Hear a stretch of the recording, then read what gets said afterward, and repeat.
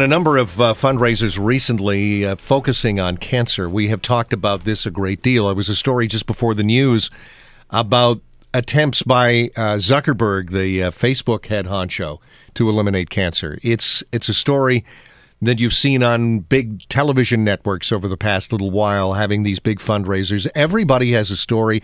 Everybody knows somebody who has been touched by it.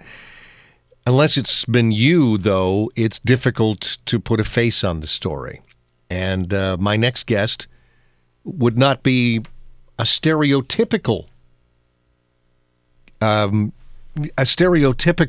person in I guess the common North American view of somebody who would get cancer. She's in her 30s, a non-smoker, mom with a couple of young kids. And not the kind of person you would think would develop lung cancer, but Jessica Steinberg did just that. These days, she's telling people her story and how she faced it down. And Jessica is with me this morning. Jessica, welcome to the program. Thank you so much for having me. Jessica, tell me a little bit about how you found out. How did this all come about?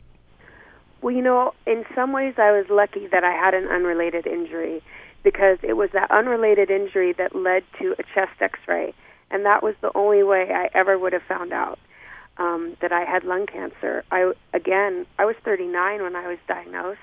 I was fit and healthy, and, it came as a total surprise, and there was no family history, no history of smoking, no radon in my home, all the typical things that you would normally associate with lung cancer, but as it turns out, all you need to get lung cancer is lungs.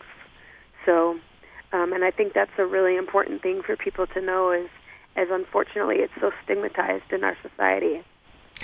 I know one of the things that you talk about when you talk to people about this is finding out as much about it as you possibly can when it happens. Why does that make a difference?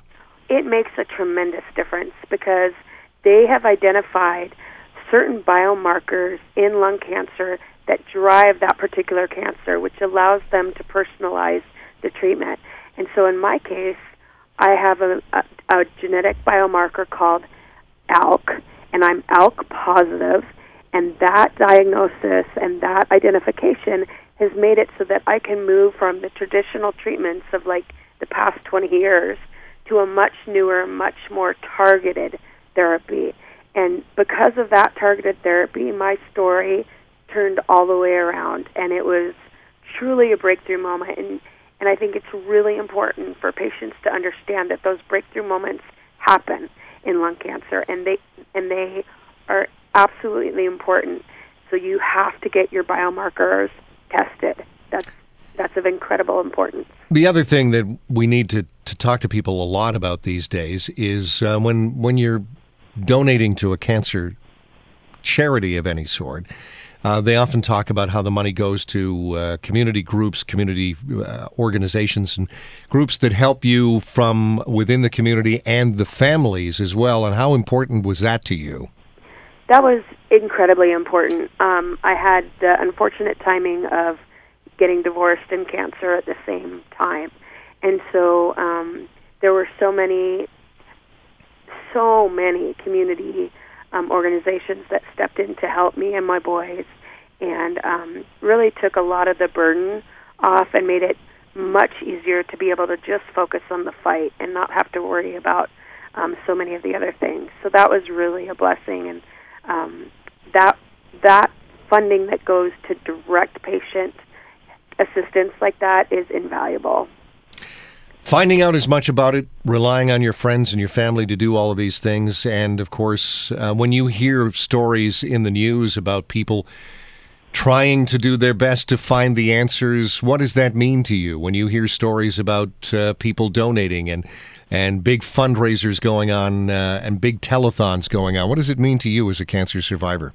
I just feel incredibly blessed and lucky to have cancer in this particular time where there has never been more of a reason to have hope. And I think keeping focused on that hope is so important for all patients to know that we are living in a time right now where the